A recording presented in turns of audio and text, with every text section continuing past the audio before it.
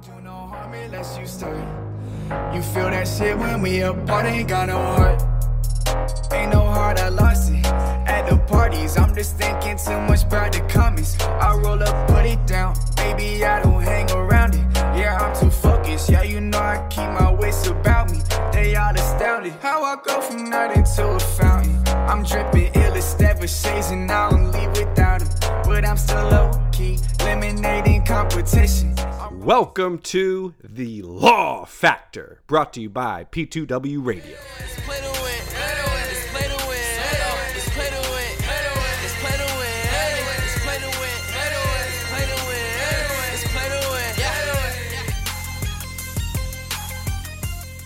Football is back, and I'm stoked. I'm so stoked. The game last night was a stinker, but I'm excited for Football Sunday.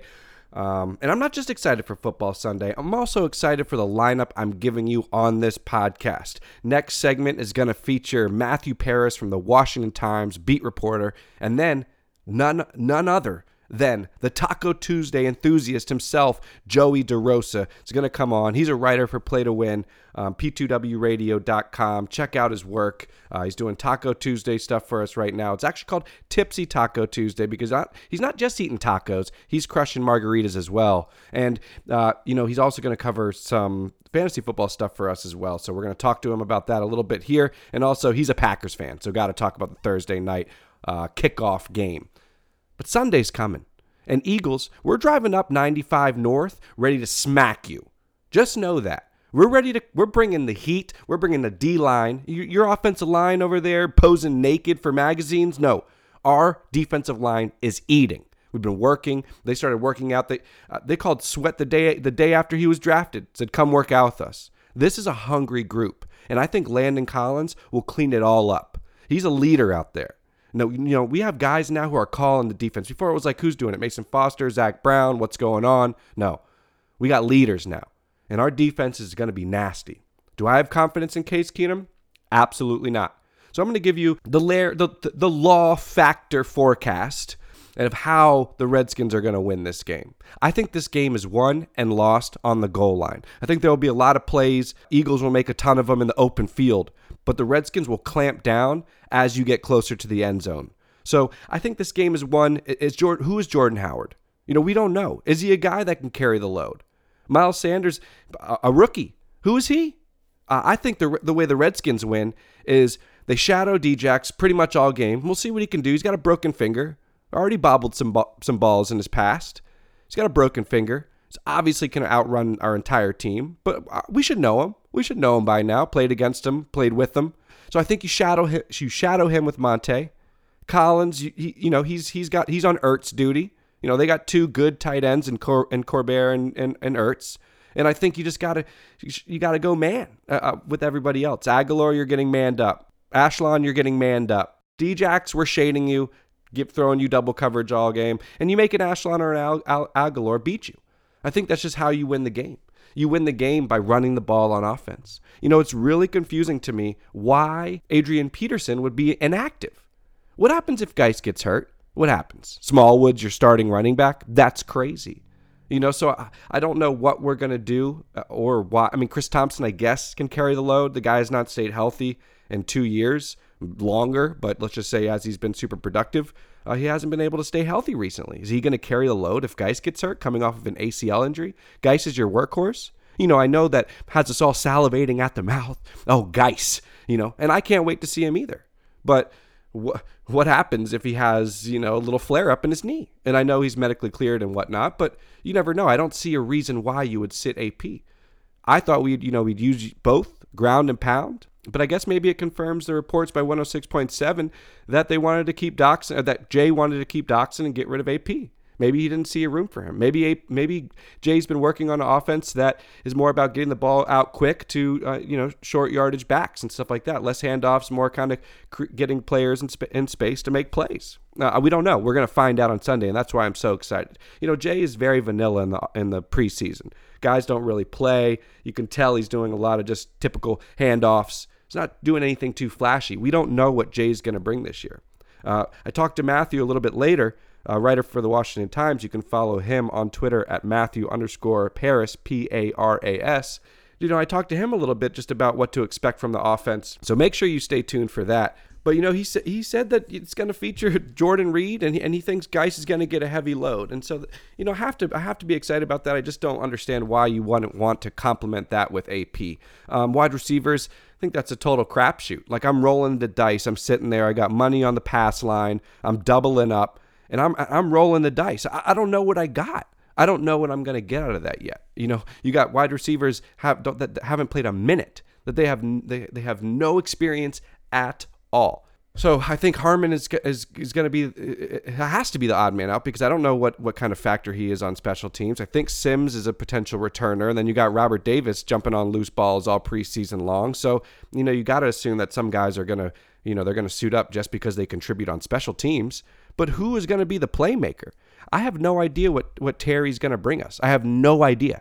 We have no expectations. Everyone has been talking about him a lot. Beat reporters, etc., have been talking about him this offseason. But we've seen him play like 3 snaps. He did draw a very crucial pass interference in the end zone that looked very savvy, the play that he made to kind of come back to the ball and force the penalty. But other than that, I've read all about his leadership. Apparently at Ohio State, he was a leader. His stats were kind of hindered because there was like 3 NFL wide receivers on that team, but also Haskins threw 50 touchdowns and record-breaking yards. So everybody ate. So, I am very nervous about what our wide receivers can do. There's also a little bit of excitement there, though, as well. It's like, usually people aren't trotting out wide receivers that are all drafted late in rounds with no experience, and we're doing it. And for some odd reason, I think the unit is going to work. Do I think anyone's going to stand out and have crazy numbers by the end of the season? No, but I think they're going to get the job done for what we need, and that's interesting to me. That's intriguing to me because I want to see young guys flourish. I want to see us get some sleepers. Who doesn't want a couple sleepers? We drafted Geis high, we drafted Haskins high. Jordan Reed's been paid, so we have guys that we're investing in. The wide receiver class doesn't seem to be one of them. Hopefully we add some guy next year, and a couple emerge this season, and that's why I'm excited for football Sunday. I wish I could drive. I wish I could hop on the highway, drive up north, and park my ass in Philly and go hard. Everyone's like, oh, you don't want to go to Philly. No, I want to go. I wish I was there. I can't be there now. I'm a father. I got a wife, things I got to do. But man, if I had no responsibilities, I would be in Philadelphia right now preparing for Eagles versus Redskins. Eagles versus Redskins, game 1. Tough 5 games. We got a tough, besides the Giants, who we don't really know yet, that's a tough 5 games. We got 3 division games in our first 5 games. Pair that with the Bears, who could be stinkers, and then the Patriots. We are going to see who we are. We are going to see who Case Keenum is. He's all cool, calm, and collected when he's up at the podium. But what is he on Sundays when it's time to take some snaps? He did tell our guy Matthew Paras, he did tell him, I've been in a lot of different teams, a lot of different situations. He doesn't get rattled. He doesn't. So he claims that he's ready. He claims that he is excited for the opportunity, and that's all you can ask for. I mean, the guy's going to give us all he has. He's made that clear. But can he take care of the ball? Can he hold on to the ball when he gets sacked? Can he look off? He's going to have to pretty much, run the show, tell the wide receivers what to do. I mean, these guys are going to be not under the bright lights, but, game 1 for these wide receivers, I'm assuming they're going to make some mistakes, and Keenum's got to take care of the ball. Watch some clips of Alex Smith early on last year. Hand off, take the sack, punt, let Tressway pin him. That's where we're at. We're going to need to score, I would say, 20 points to win, and our defense has got to just kind of clamp down and really just shut down the Eagles' offense. That's really the only way that I see a victory happen. We're not going to beat them in some shootout. That's very clear. And it's going to be a lot like last year, whereas if I think we get down early, that we may not be able to make up for that, for that deficit. So factors to win. We man up. Corners are manning up. Collins is kind of doing his best to control 2 solid tight ends, and you got the D-line out there straight eating. I think this D-line is going to feast, and it's going to put the Redskins D-line on the national stage. Yeah, everybody knows that we've drafted guys high, and we've had some guys hit, but I think that we're going to be talked about come Monday morning on all platforms. So run the ball. Make good plays, simple plays to wide receivers, tight ends. Got like Vernon Davis and Jordan Reed. Got to get a lot of yards up the middle, and I think we win a close game, 20-17ish. Guys, I got an awesome lineup for you. Stay tuned. Up next, Matthew Paris of the Washington Times. After him, got Joey DeRosa, our Tipsy Taco Tuesday enthusiast. The show is loaded. Thanks for listening. Stay tuned. Fill up this curtain, no such thing as enough. I'm seeing double, but I like the rush, yeah. I like the pressure, you just can't keep up. They talking real big, acting sus. I think I need my lawyer, like these ladies need they song. You're riding dirty in convertibles, smell like California. If you've been vibing with the music on this podcast, I gotta give the guy a shout out. Hef is from Northern Virginia, killing it, rapping, doing shows all over the nation. Check him out. It's on Spotify. He's got a newish album, self-titled Hef. But my favorite song is Motion. That's a song you hear on this podcast. So search Motion on Spotify by Hef and ride out. All we got is time and we can't waste all day. And what is it you got up in that rolling tray? Let me find that peace of mind. Think it's about time to unwind. Yeah, yeah. I get that shipment from the go. And now I'm joined by Matthew Paris of the Washington Times. Recently, I saw an article that he wrote, how the Redskins are bucking one NFL trend in 2019. And I just knew I had to get him on the show. The guy is on the beat for the Redskins every day, following the team. Matthew, say what's up. Hey, how's it going? Thanks for having me. No problem, bud. So let's talk about this article real quick. It's something I've been a Redskins fan my whole life. It's something that I'm curious. Jay Gruden has called plays, then McVay called plays, then McVay went on to the Super Bowl, and now we kind of have another young stud. What kind of drove you to write this article, and what did you learn from it? Yeah, I mean, just kind of that question of why isn't O'Connell calling plays, and it really just kind of came down to, well, Jay Gruden likes to do it, and so he's going to keep doing it. But there are some things that the offense, last year especially, but over the last 2 years, it really hasn't been what you would kind of expect in a Jay Gruden type offense. Maybe that was Sean McVay looking back, but it hasn't been nearly as explosive. Of course, the playmakers around aren't the same, and the situation's not the same, but I just kind of wanted to look at how maybe they would get back on track and what they're trying to do. Would it still be a run-heavy offense? Would you see a little bit more modern kind of NFL schemes, and I kind of just asked questions about it and wrote the article.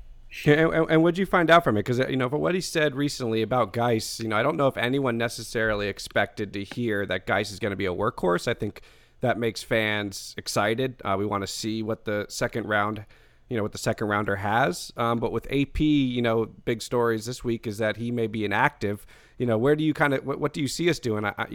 New quarterback, wide receivers with no real game experience. Where do you see us going with the offense, especially game one? Yeah, it's going to be definitely a work in progress. I think Darius Geis is going to be the main back. That's what Jay Gruden was saying earlier this week. I do believe that Adrian Peterson probably will be inactive if they only keep 3 running backs up. Wendell Smallwood was brought here specifically for special teams, and none of the 3 running backs besides him contribute in that area. So, I think the unit is going to struggle. This Philly defense is pretty good. I don't necessarily think that they can move the ball effectively, but, maybe it'll come together, but who knows? I kind of need to see it first. Yeah, I would agree. I think that's pretty much everyone's opinion, kind of a work in progress. Can't wait to see what we get. Again, we're listening to Matthew Paris. You can follow him on Twitter at Matthew_Paris, writer for the Washington Times.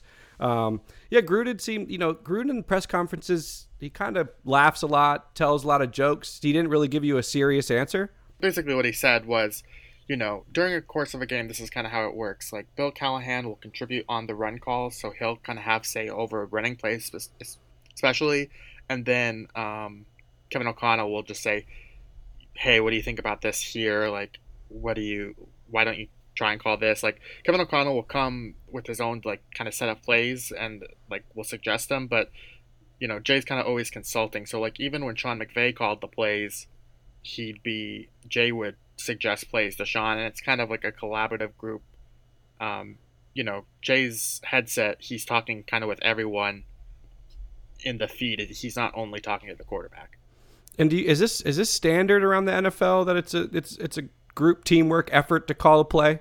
Yeah, that's a good question. I don't really know. The Redskins are kind of my first beat. I haven't covered many other teams besides this one, but you're definitely seeing. I think it is important for the head coach to be the primary play caller, just the way that the league is going. You look around the NFL, and of the 8 coaches hired this offseason, I think 6 are primary play callers. So, everyone kind of wants to replicate the Sean McVay model, and the Redskins aren't necessarily doing that with Kevin O'Connell, their younger offensive coordinator, but they are doing it with Jay, who has experience calling plays and who's supposed to be a quarterback guru.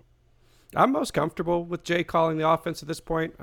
He's been here for a while now. But you just said that, this is your first NFL team that you're covering. What were you doing before this? Yeah, I was in Chicago. I was in school. I went to DePaul University, and I was covering a lot of basketball. The men's team there isn't very good, but the women's is. So covering a mix of men and women's basketball. I interned in Richmond, which is how I kind of got familiar with this area. Got to cover the Redskins there a bit. So, and then I moved out here and started covering hockey, and now I'm on the Redskins. So. And where is here? Like, are you living out in like Ashburn? Are you closer to the city? Oh, I live in Alexandria. Okay, it's not bad. So you got a little bit of a drive out to Ashburn through some traffic every day. Yeah. But back to the Redskins. I just what is going to happen at wide receiver? Reports are that Jay wanted to, or some people are saying that Jay wanted to cut AP, keep Doxson, but he never really seemed sold on Doxson himself. We haven't really kept a lot of the Scott McCloughan guys around. So after cutting Doxson, we're pretty much starting a rookie, a second-year guy drafted, the last pick overall, and Richardson, who hasn't necessarily stayed healthy his career. Do you see a guy past those 3 stepping in and contributing, or is it going to be heavy on those 3? Well, at wide receiver, I mean, specifically, yeah, those 3 guys. Did you mention Trey Quinn? Yeah. Yeah, okay, yeah. I mean, I expect him to kind of get a lot of work. He was really flashing in training camp. I think he looks pretty good, pretty steady. The question, obviously, is if he can stay healthy. But, Jay likes to work the middle of the field. Jordan Reed will be still a big element of this offense if he can stay healthy. So, definitely there. I think they like McLaurin and what he can bring and the speed element. Him and Richardson both have that speed factor that maybe was missing in the past. And that maybe allows them to kind of open up the deep passing game and maybe whether they can do some stuff with play action, which I kind of think they should run more. But like a Sims Jr., is he anything? A lot of fans are praising his speed. Santana Moss was talking about what he could do with the ball in his hands. Yeah, I don't see it unless Trey Quinn gets hurt. I mean, guys shining in training camp. Maurice Harris looked great last year and then didn't really do anything in the regular season. Maybe Steven Sims has some opportunities on punt returns and that sort of thing, but right now I think the guys ahead of them are kind of firmly established, even if they're unproven, and we'll see if it mix and matches. But right now I would expect McLaurin, Quinn, and Richardson to be the main 3. And did you see anything out of Harmon watching practice? Yeah, I liked him. I think it's kind of a work in progress. The kid works really hard in training camp. He was working out every day with Josh Norman on the field, and even in practice, like, we don't get to watch practice, but you kind of notice the way the guys trickle in the locker room, and Harmon's one of the last guys every time, so he's definitely putting in the work. I don't know if he'll be active Sunday. Jay said that it'd be really unlikely for them to have 6 receivers active, so you're going to have to make someone inactive, and Robert Davis can really contribute on special teams, and obviously Steven Sims does too, so I think Harmon's kind of the logical guy inactive. Yeah, Davis kind of gets me steamed up on special teams. I mean, we haven't really had, I don't know if you're familiar with the guy named James Thrash, kind of did it all for our special teams unit, but we haven't really had a guy like that. I know DeShazer Everett does some of that, but I'm excited to see one of these wide receivers actually contribute on special teams. But moving on, I want to talk about Geist a little bit more. I just don't know like what to expect. I saw one run last year, basically, maybe like a handful of runs last year, and he got hurt. This year, saw him in the third preseason game, looked like a monster, but I'm not necessarily sure I saw any breakaway speed from him. Where do you see him stacking up after the injury, and just kind of what you've seen so far watching him? Yeah, I think he looks really good. Obviously, in practice, it's a ton different without the contact there. But what I was really impressed by in the Atlanta game was his ability to absorb contact and kind of keep plays alive. Just so many times in the past, the way the run game struggled here was that Rob Kelly didn't fight for extra yards. I think Adrian Peterson did that, but there just wasn't that consistency. You could maybe argue that Adrian slowed down as the season went on, and that would be natural due to his age. So, I'm kind of interested to see two things. One, can he continue to get yards after the contact? And then two, how does Geist hold up over the course of a season? Obviously, he got hurt last year, so you can't really tell that. But I just, they kind of need a strong, reliable running back. This is Brian Lawrence, the Law Factor. I'm here with Matthew Paris. You can follow him on Twitter again, at Matthew Paris, the beat writer for the Washington Times, huge guest for the Law Factor. You can say no comment if you want. Haskins or Case? Obviously, Case is a starter. Who would you have chosen? I would have chosen Case. I think Dwayne has done a lot of nice things, but he's just not ready. And it's funny because in a lot of situations before this, like when I was kind of a fan or even on the outside looking in, like last year I was like, oh, it makes no sense. Why are they starting Tyrod Taylor? They should be starting Baker Mayfield. But kind of being around this, like, you just watch the throws that Dwayne makes, and they're not always on the money. He just struggles with line protections and kind of getting all that. Now, he's made great progress over the summer, and I think he will be ready at some point this season. But I definitely understand how Case won the job, and as camp was progressing, it became pretty obvious that Case was going to be the guy, and it was more of a question of whether Colt McCoy would be healthy enough to be factored in, but that was obviously a no. So I think Case kind of had this for at least the last couple weeks, especially. Can you give the Redskins fans any confidence about Case? Yeah, I don't know. I just did a story on him that's out today, and what you hear about Case is so much that he's never really rattled. That no matter if things don't go his way, he's able to stay steady. He had an okay season in Denver last year. The thing I'm interested to see with how he does here is his decision making. He had 15 interceptions last year. I don't remember how many fumbles. So I grew up in Denver too before I moved to Illinois. So my fandom was with the Broncos. So I still check up on them time to time. So I watched a lot of Broncos games last year still, and Keenum was fine. He was average. I think that's kind of what you want. If putting it in a Redskins perspective, if the defense is going to be really good, like I think it can be, then you just need Keenum to kind of keep the offense afloat. Can he do that? But wasn't that the same situation in Denver? Yeah, no, for sure. I mean, ended up 6-10, and I don't think this team, maybe they can finish 9-7, but I don't know. There are a lot of question marks on this team, and yeah, he's definitely one of them. The ball has to bounce the right way. So Matt, entering the beat, there's obviously a lot of guys been covering the Redskins for a long time. John Keim, obviously. There's others.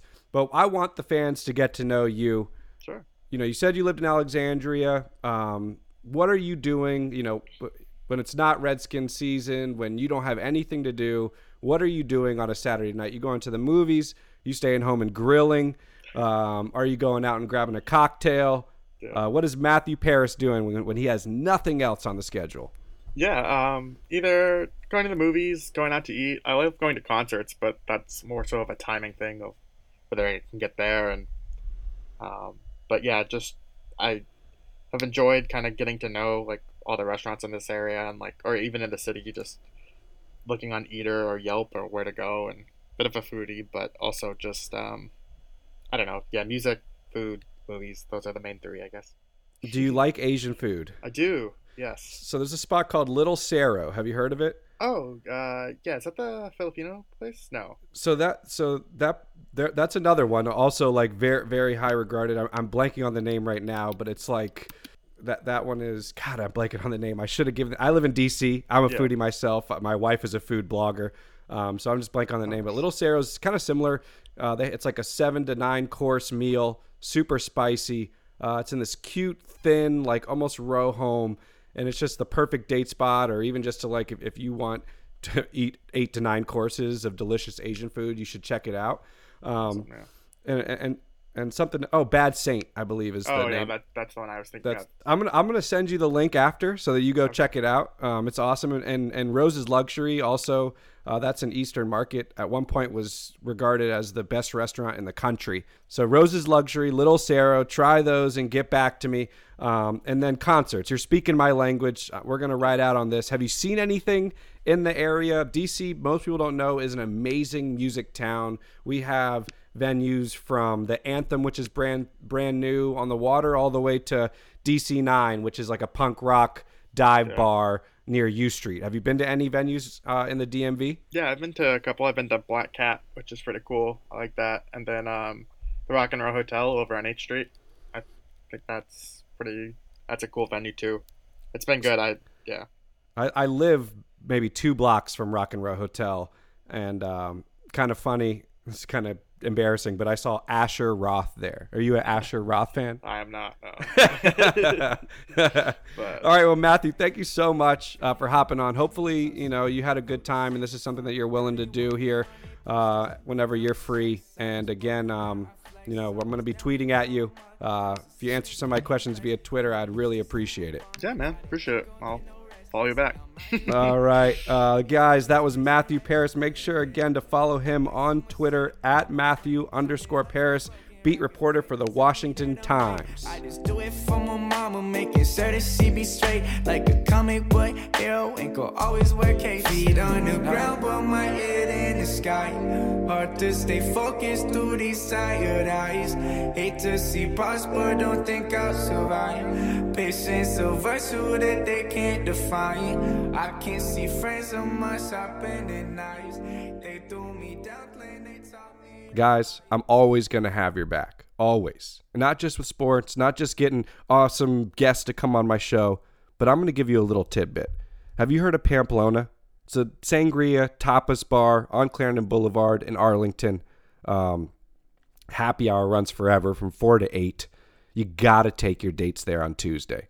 Take your dates to Pamplona on Tuesday. Half price bottled wine night. Does that mean you just get one bottle? No, you get 2. Both of you polish off a bottle of wine after a date, and I guarantee it's going to end successfully. Pamplona, Arlington, Clarendon Boulevard. Take your date.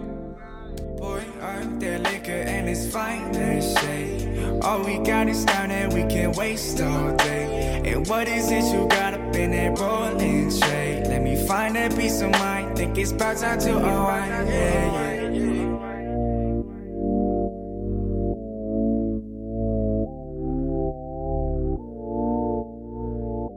Let's all give Matthew Paris a round of applause.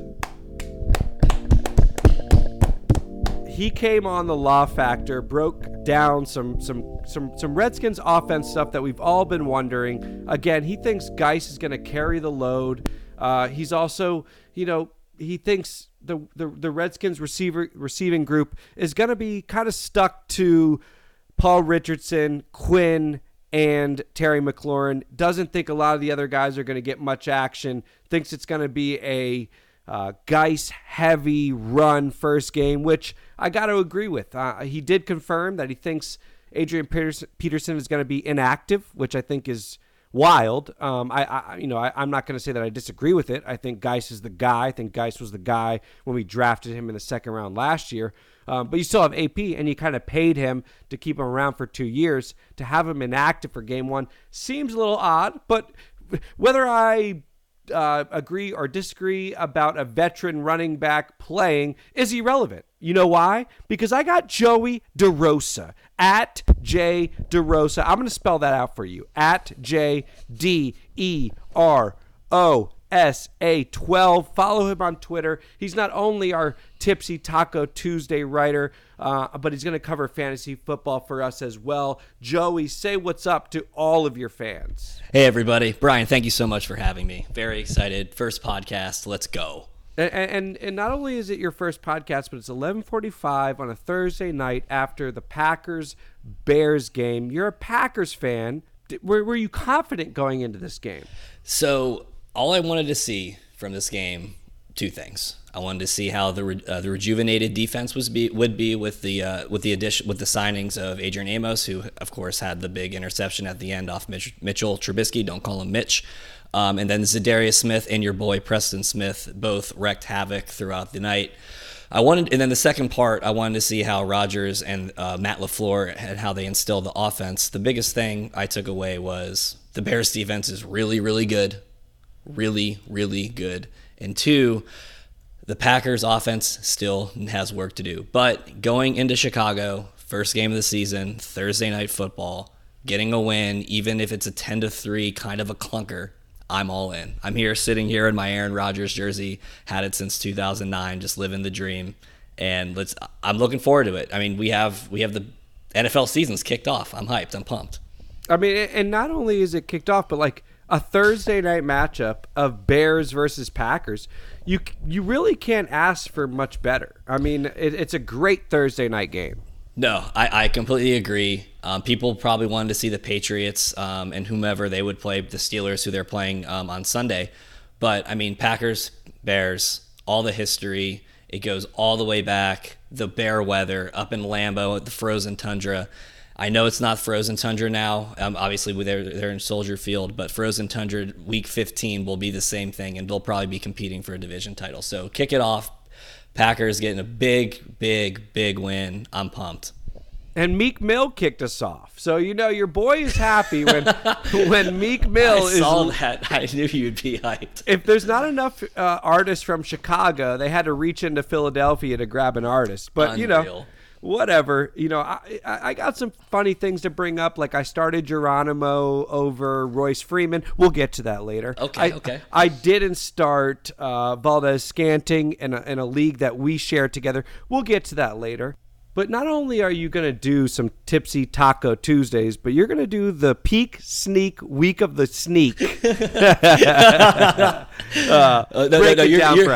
good. Yeah, so it's called the Peak Week Sneak of the Week. I know it's a big tongue twister. It took me You're a while. bringing this to P2WRadio.com. That's correct. So I used to write for another website for DFS. And I basically judged it off of the dollars and cents that you're specifically paying for each quarterback. So the peak would be kind of a guy who's probably in the top 5 level of money that you're going to be paying, but I think who's going to be number 1 of the week based off their matchup, based off of where it is, conditions, and based off of all the other quarterbacks. Well, I would do it for quarterbacks specifically, and I'll probably be doing it for mostly quarterbacks, but there will probably be articles with running backs, wide receivers, and tight ends as well. So the peak is basically a top $5 value, but the person I think is who's going to finish number 1 for that week. The week is somebody who would be, again, a top $5 a dollar spender for a DFS player.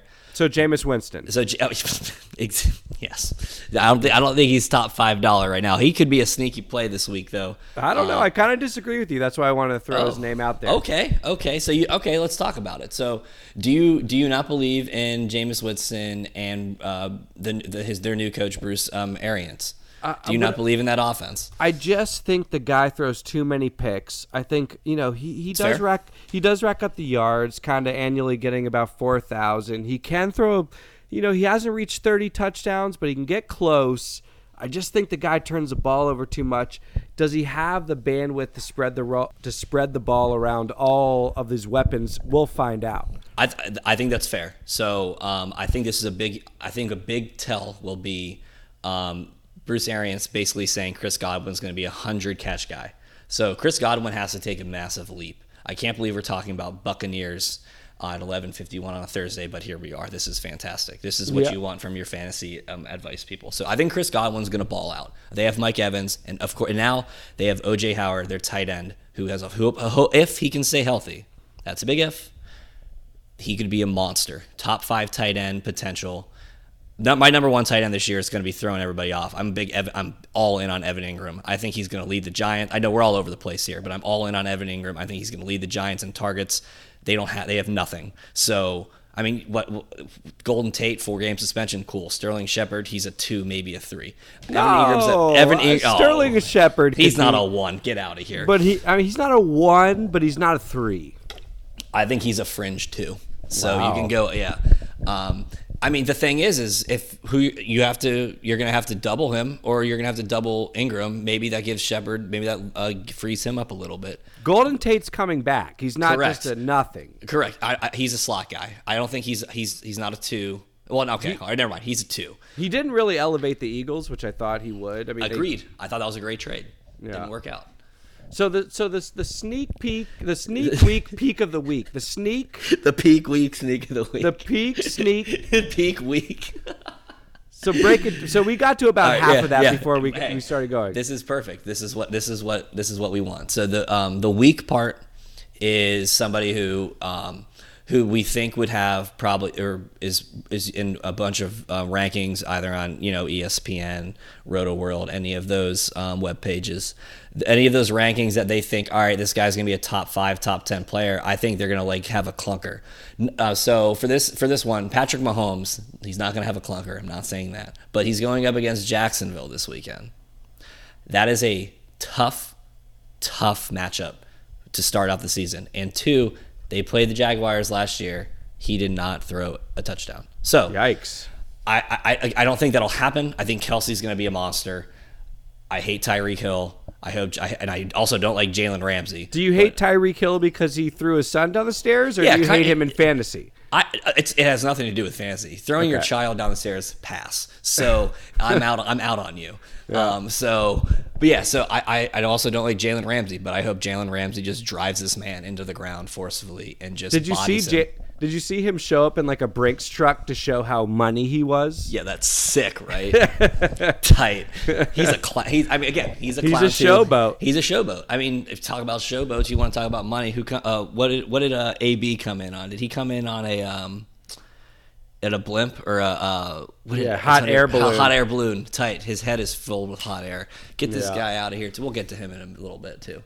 But so to get back to the peak week sneak of the week. So basically, the week weak part of this is somebody who's going to have who probably has cost a bunch of money within DraftKings, probably top 5, top 10 spenders, and I think lays more or less an egg. So this week is probably Mahomes. I think he can still have a decent week, but I don't think he's going to be top 5. And then the sneak is someone who's probably 16. So there's 32 quarterbacks, right? So 16 or lower, who I think can have a top 10, top 7 type week. And we argued a little bit about Jameis. I think Jameis could be that kind of guy. I don't think he's getting paid top 10. You don't have to pay top 10 money for him this week. I think he could be top 10. And he'll be dropping that tomorrow on p2wradio.com. Little bit of a preview. So let's get right into it. Bears versus Packers, game 1, Thursday night. All the hype. Nagy versus LaFleur. Offensive game plans. But we didn't see a ton of offense. We did not. Absolutely not. So I expected to see more offense, Brian. I'm not going to lie to you. The first 3 drives for Green Bay, I was just staring at the screen dumbfounded about what the hell was going on. They were just like, I understand LaFleur comes from the Shanahan tree and wants to establish the run.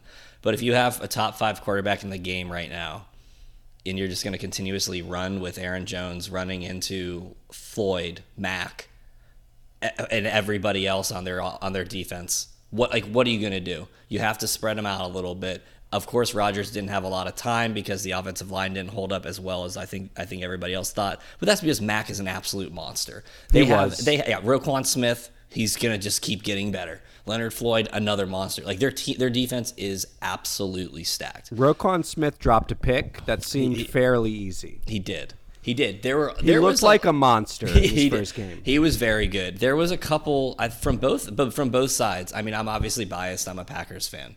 But there was both sides, dropped a couple picks, but the big one at the end, which is the one that counted, the ex-Chicago Bears safety coming across. Yep. Mitch Trubisky continuously stares down one receiver. Adrian Amos has stared at him for the past couple years in Chicago, so he obviously saw that, started running to his right. I mean, Trubisky threw out kind of a little jump. It looked like kind of a jump ball. It was not what you want to throw to end a game. No, I was confused by that. But then I thought, I was like, all right, Green Bay, run it 3 times, kill the timeouts, have the punter, probably the MVP of the game, Scott, come out here and put up a bomb. And then they get 5 yards on first down. Bears call a timeout. All right, cool. Then Rodgers, I think, changed the play call because he does this little out to MVS, your boy Scantling, who you didn't start, which I think is fine. You're fine. Yeah. And they drop it, so then the clock gets stopped. It's like, okay, well, they had 3 timeouts. If they run it here, they could end the game if they did a pass and got 5 yards, or if they ran it. They didn't. They ran. So then you're just putting more pressure back on your defense. And luckily, Green Bay's defense, even though they were probably wiped out, they were on the field for a long time. But both defenses were. Yes. It was a very boring game. Yeah, 100%. All things considered. It was crazy being a Redskins fan and watching Preston Smith close it out with a sack. I don't know if he closed it out with that sack, but it was close to. And it's funny. You get to watch LaFleur. All these ex-Redskins out there kind of making a name for themselves. And Preston Smith's been that guy. We had high expectations for him in DC, didn't quite live up, went and got paid, and in his first game kind of showed out. It's hard to hate on, but the game, what I want to ask you, Joey, neither one of these teams really played their starters in the preseason at all. And did that have an effect on the product on the field? I happen to say yes. I think your starters need to play. Now, am I worried about injury? Also, yes. So I'm not here saying what's right or wrong, but do you think that had something to do with the 10-3 score? I think you hit it right on the head. So I think at the beginning of seasons, this kind of even goes to baseball. Defense is better than offense. So you need to warm up, right? Everybody needs reps. Everybody needs to get on the field. I think a big issue for Green Bay was when they went. I'm not sure if you remember. It was on Hard Knocks too because Oakland was playing. Green Bay and Oakland had an exhibition game preseason week 3. Well, technically week 4, but week 3 because the Hall of Fame game, if you want to count that as week 1. But anyway, I didn't even watch it. So. No, you're good. So the Green Bay went up to Oakland, and I believe Rodgers and the starters were going to probably get a couple series and kind of, all right, let's see what LaFleur's offense is with Rodgers, not with Deshaun Kaiser, who's been cut. But then they got there. And then picked up by the Raiders. And then picked up by the, Jesus, unreal. I don't know how that guy has a job. But anyway, they go up to Canada to play this game, and this game's been planned for months and months and months. And the field is not able to be played because in the back of the end zone, they would have the field goal posts in the middle of the end zone for the field that they had, but it was at the wrong part of the end zone. So then there was a divot in the end zone that they tried to fill up, but then LaFleur didn't think that. I believe it was LaFleur. It could have been Mark Murphy, their president, CEO, but they were like, well, we don't feel comfortable putting out our starters there. So Green Bay literally said none of our starters are playing. So that definitely had an effect, I think, on this offense. It looked like Green Bay, there's a couple drives that they got it going a little bit, and I think you can see the potential, but 10-3, it's a problem. So yes, you need to play. You need to have reps in preseason. I don't care. There's risk of injury at any single point, any single play within a game. So I'm on your side here. I would definitely have preferred to see Rodgers, Devontae, Graham, the rest of the boys out there in the preseason. But they got to win. Let's see what they can do next week or next Sunday against Minnesota. And Valdez Scantling was definitely involved. He got an end around or a reverse, whatever you want to call it. He got targeted. I wasn't necessarily too thrilled by the Packers' run game, Where do you kind of see this offense evolving? And in that, are you a guy that accepts this kind of young offensive flow of shotgun all the time? Or do you kind of want to see your team line up under center and hand the ball off to establish the run? I think when Green Bay was dominating, probably 2010, 2011, when they started 13-0, and they were able to establish a run game, and they were able to work off this play action pass where they could just hit Jordy for these bombs, Jordy Nelson. So I think if they can establish the run, that opens up the passing game for play action passes and a little bit down the seam. And we saw that a little bit tonight with Jimmy Graham. There was a huge pass interference. I think it was like a 30 or 40 yard pass interference play. Jimmy Graham's the star of the game. He looked a little bit like the New Orleans Saints Jimmy Graham. He bodied a person. He bodied a guy. Have you heard he's played basketball before? Never heard that one before. But he basically he boxed him out. He caught the touchdown. It was beautiful. He looked great. But to go back to Marquez Valdes-Scantling for you, he had 6 targets. I mean, you can't hate on that for probably a fringe play. He caught 4 for 52. And then he had that end around. The end around didn't work. It got snuffed out. But it looks like they want him to probably be their number 2. Geronimo Allison didn't have a target. No, I didn't even see him until like the fourth quarter. I was like, what number is this guy? And then I saw him on like a screenplay or something. I was like, oh, there he is, because I started him in another league over Royce Freeman, who I didn't know. It's a PPR league. I'm like, all right, let's get a Packers wide receiver out there. Probably going to get a couple targets. Maybe he doesn't have a big impact, but he'll probably have like 3 or 4 catches. Didn't happen. Super bitter about that. And now I'm kind of just in hate mode because neither one of my wide receivers produced. Who else did you have? I had both Scantling and Geronimo in separate leagues. Oh, I mean, Scantling he did okay. He was on my bench in favor of Eckler. I mean, that's a no-brainer. Which I thought was a no-brainer, but I was happy to see his usage in the game. When you hand the ball off to a wide receiver, you believe in their speed, and that's what that showed me. No, 100%. And the big catch led to the Jimmy Graham touchdown later, in the second quarter was to MVS. So I think he's going to be their big play long. He could be their Jordy. Devontae's going to soak up the targets. He had 8 tonight, and I mean he led the team. But I really like MVS. Year 2 player, could have a little bit of a breakout. And especially from a fantasy perspective, he's somebody that should be rostered in every single league. Yeah. And he can be a person that you're going to have players on your bye. You're going to have people come in and step in. And I think MVS with specific matchups, he can roll with you. So this is Joey.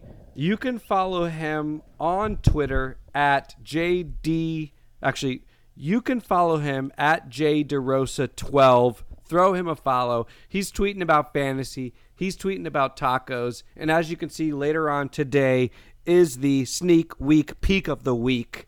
But let's just we can't let you go without talking about Tipsy Taco Tuesday. Of course not. No. You've written 4 articles for us, but that's just the baseline. You are a taco expert. How long have you been celebrating Taco Tuesday?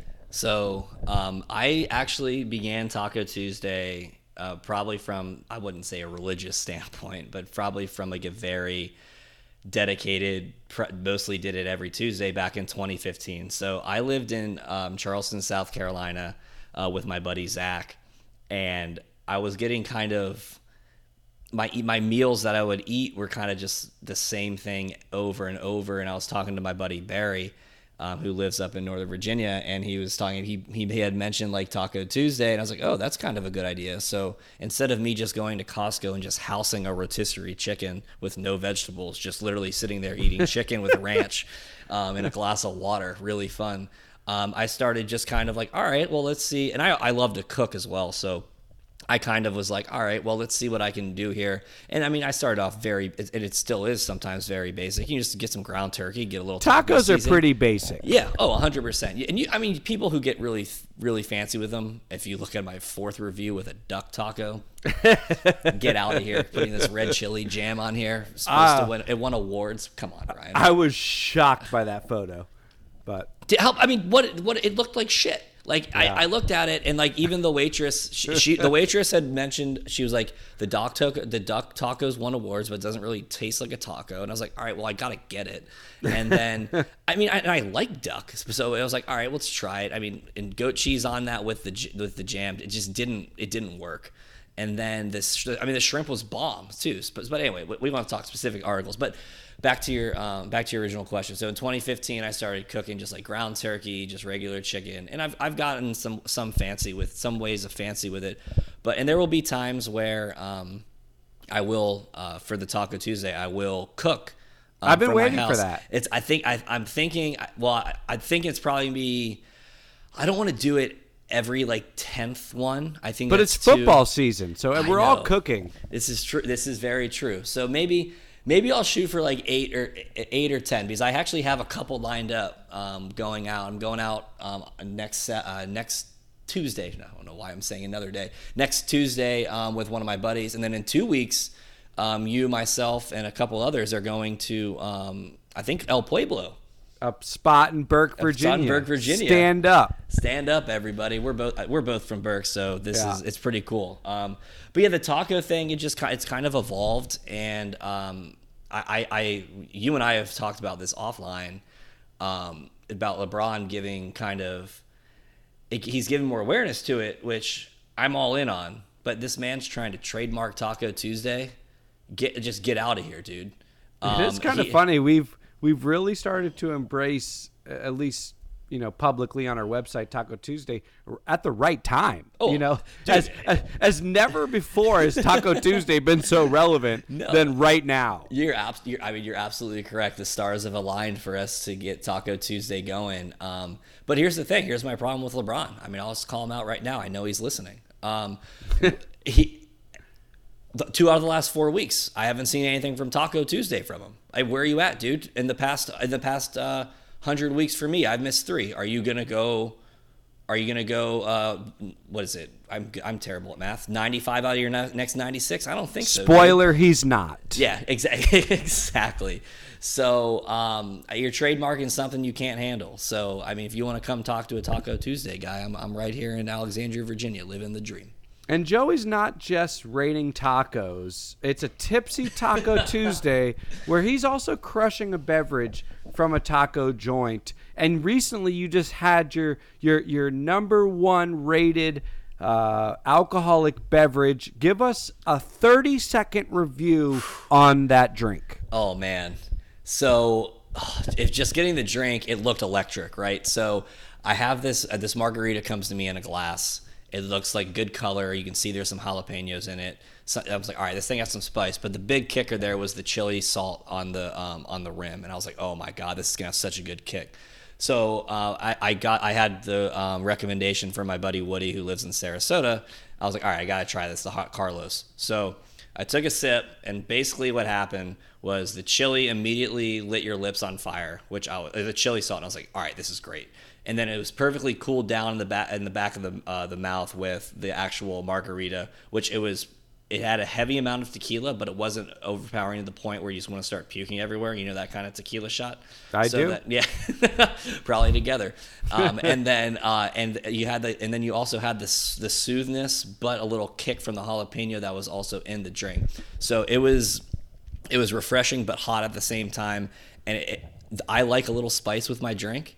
I believe I mentioned that previously about a gin drink in Charleston, but this one, oh my goodness, it was just immediately I was like, I need to drink like 5 of these, and because it left you wanting more. Because when you have a spicy drink, it's like, do I want to chase it with a water, or do I want to step up and be a real man and have a beer of some sort? Exactly. Oh, that was good. So again, this is Joey DeRosa. He writes our Tipsy Taco Tuesday articles. You can also follow him on Twitter at JDeRosa12. He'll be writing about fantasy football. One day he's going to have a header photo on his Twitter. Don't judge him yet. He's just breaking into the scene. Joey, do you have any last bit of words that you want to leave for the lasting listeners? Yeah, I mean, I'm really looking forward to working with PT Dubs. I'm very excited. My header photo, I'm happy you brought that up. I'm just waiting for you, myself, and AWOD to get together, have some tacos, and then maybe that's my photo. I mean, who knows? You heard that, the one sports nerd, AWOD, our god. This has been Play to Win. Brian Lawrence on the Law Factor. Joey, thanks so much for coming on. Hey, Brian, thanks for having me. Looking forward to hearing the rest of your brilliance. Thanks. Guys, we're out. Let's play to win. Let's play to win.